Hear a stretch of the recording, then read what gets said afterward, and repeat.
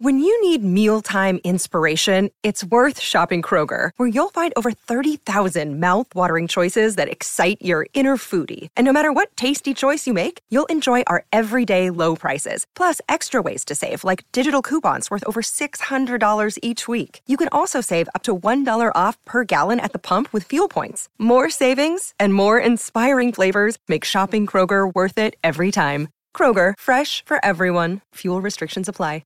Justin, you were talking about the real challenges for the front row for the Crusaders and just the sheer number of injuries, highlighted by the fact that John Arfoa came in, 100 games for the Blues, and here he is at 41 years of age playing for the Crusaders.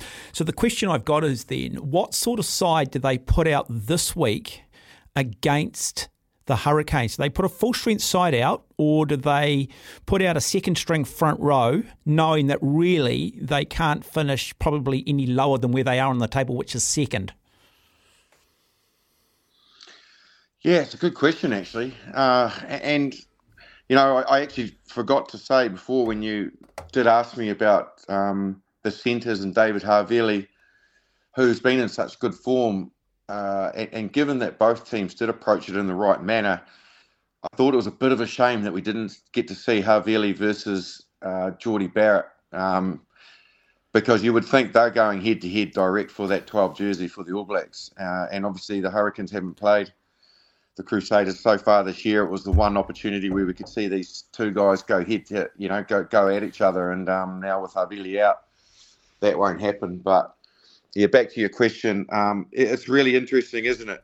Where they have their mindset. I think we sort of spoke about it yesterday. My point is, do you risk your stars this week and save them, or do you put your best team out and get some momentum? Yeah, well, that's it, isn't it? The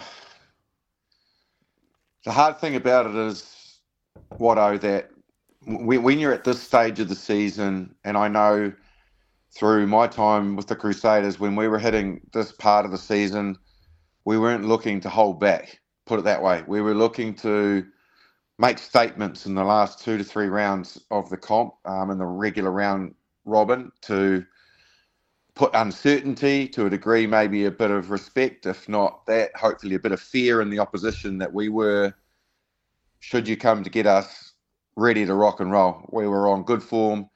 We had players playing well. We had real rhythm in our game plan, and we weren't going to back off. And I'm of the mindset that that's Scott Razor Robinson's thought process as well.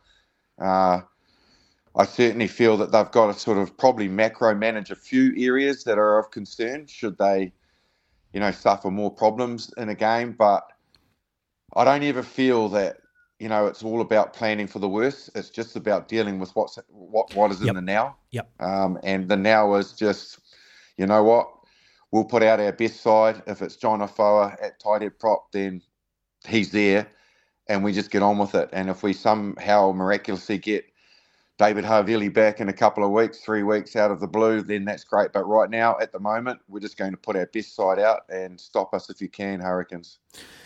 Justin, I'd like you to you've been there, just take us through how the week in the lead up to a game works. How much do you build your game plan around your opposition? Is it 80% you stick to what you do and your structures, and then you tweak it based on what they do offensively and perhaps the way they set up defensively, and every team will be slightly different? I mean, how does that work? When do you sit down? When are those conversations had? Does everybody look at the video? Just talk us through that process.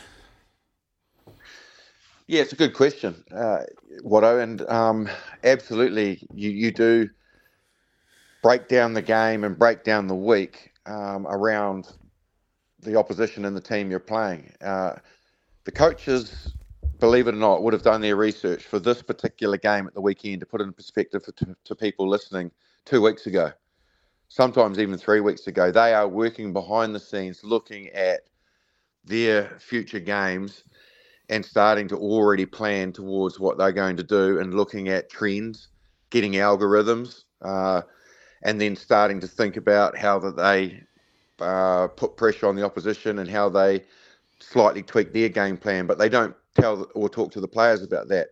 then come to this week, come Monday, they will present to the players a picture. And the players will look at it and they'll say, well, this is what we've seen. This is the trends of the Hurricanes. This is where they're strong. They will certainly say one guy that we want to keep out of the game as much as we can would be Ardie Savea.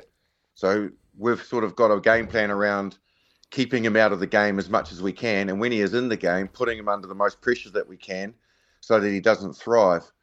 And then secondly, they will go, this is where they're strong. This is where we're strong. This is where we feel we can attack you. Them. What do you think? And then they'll give it over to the leadership group who will be in charge of game plan, line out calls, scrum attack, and they will have their input. And then they'll correlate what the players think with what the coaches have seen and go into the week of training to beat the Hurricanes. And that's the process. And equally, the Hurricanes will be doing the same thing. Okay, so from what you've seen of this Hurricanes team, what will be... You've mentioned clearly, and everybody knows, it's take Ardie Savea out of the game, and I think you go a long way to shutting down that guy that sort of leads the way and everybody sort of follows. But the other areas that they will be concerned about, that they'll be highlighting? Well, they'll be worried about them getting too much good, quick ball, because if Roygaard gets on the front foot, he's dangerous. They will be looking to put a heap of pressure on their 10s, because they'll feel that that's an area that the Hurricanes are growing. They've got Brett Cameron back. Aidan Morgan's been going well. But in general, it's an area that the Hurricanes have had a hole and a void that they haven't replaced since Bowden Barrett. So they'll look to heap a lot of pressure on that jersey. And if I could give people an idea of, well, what do you mean by that? There's no doubt in my mind that the All Blacks, every time Quade Cooper gets the jersey on, for the Wallabies, the All Blacks know that he does not like people getting under his skin, cramping his time, putting him under pressure, tackling him to the ground, and letting him know that he's not as pretty as what he thinks he is. Believe me, and he's never played well against the All Blacks, Quade Cooper. If you go across all the Test matches, and that's the All Blacks just being smart and picking on a player every time. He must feel awful. He must be thinking, oh, no, I've got these guys at the weekend. There'll be 23 of them coming at me and making my life a misery. That's the way that I think they'll go at the Hurricanes. They'll go at that jersey really hard because they won't want Proctor, Rayasi, and Co. Morby.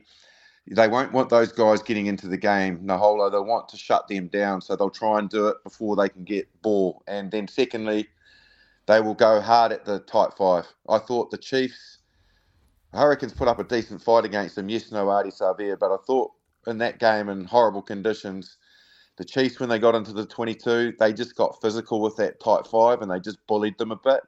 And the Crusaders, I think, will target that zone as well. We touched yesterday on Walker Leweri, the lock for the Hurricanes, and his sort of rise, but perhaps the one area of weakness is discipline for him. Is that a discussion where you try and niggle or try and exploit the discipline of a player, knowing that they can lose it and they can give penalties away, that you can live rent-free inside their head, which leads to them doing dumb things? Yep. It's just a little bit of needle, just a little bit. Well, halfback's just a little bit. You've got to be very careful. Yeah, just yes. Well, yeah. We've got extremes in this, haven't we? Yeah, really, when you think about it. Yeah. But there's a balance to get right, and that's not overemphasizing the opposition too much. So, like I said, they'll probably go real hard at that 10 jersey and Ardie, keeping him out of the game. And then in their big team dynamic, they'll say, get physical, particularly in the 22 with the forward pack, make them make tackles, make them keep getting up. But they won't try and focus too much on all individuals because that then takes away their pattern and their thought process. But in the back of their minds, they will look at discipline. And all those algorithms I'm talking about, they will look at, this is how unbelievably down to the sort of second in the game that is now analysed. They'll be able to look at their football field on a picture. The analyst will put it up there and he'll have red dots all over the field at where the Hurricanes give away their penalties the majority of the time. And so they'll go, okay, this is where they really feel the heat, and they get their discipline waivers. And secondly, they'll have a list of players up there, and these are their major infringers. And alongside that, it'll also have these guys also, when they majorly infringe, get yellow cards. That's how much research they do. So yeah, Walker Laweri will definitely be in their sights, but it might not be in a team focus, but the players will be aware of it because they would have been given that information. A loss for the Crusaders this weekend, would it be a major setback heading into the playoffs, or would they just look at this as, just part and parcel and the lack of depth, and they've got the experience, they've got the history, they've got the legacy to just continue to move forward? No, in my mind, I've always got a huge amount of respect for the Hurricanes because they're such a dangerous side. And to be honest, if there was ever a side I really didn't want to meet come finals football, it was them, because they were just capable on their day. Remember a couple of years ago, I think it was, they came down to Christchurch and they put the Crusaders away. They just produced a performance. They're capable of doing that. So you do not want to give them any form of confidence. You don't want to show any vulnerability against them. You want to keep, for the want of the old rugby cliche, the foot on the throat. Keep them down and don't let them puff their chest out. They're too dangerous a side to allow to do that. If I'm Razor and I'm Sam Whitelock and I'm that team, Scott Barrett, all their key decision makers, their big players, I'm thinking, don't give them a sniff, boys. Just put them away on their home patch. They're not going to be back there because it's unlikely they'll have any home finals football. Just don't make them feel good, because if they do, they could come and bite us in the arse at some stage in finals football, even in a final. So, no, they won't button off, mate. I surely hope they don't. I think I know them well enough that they'll go at them big time.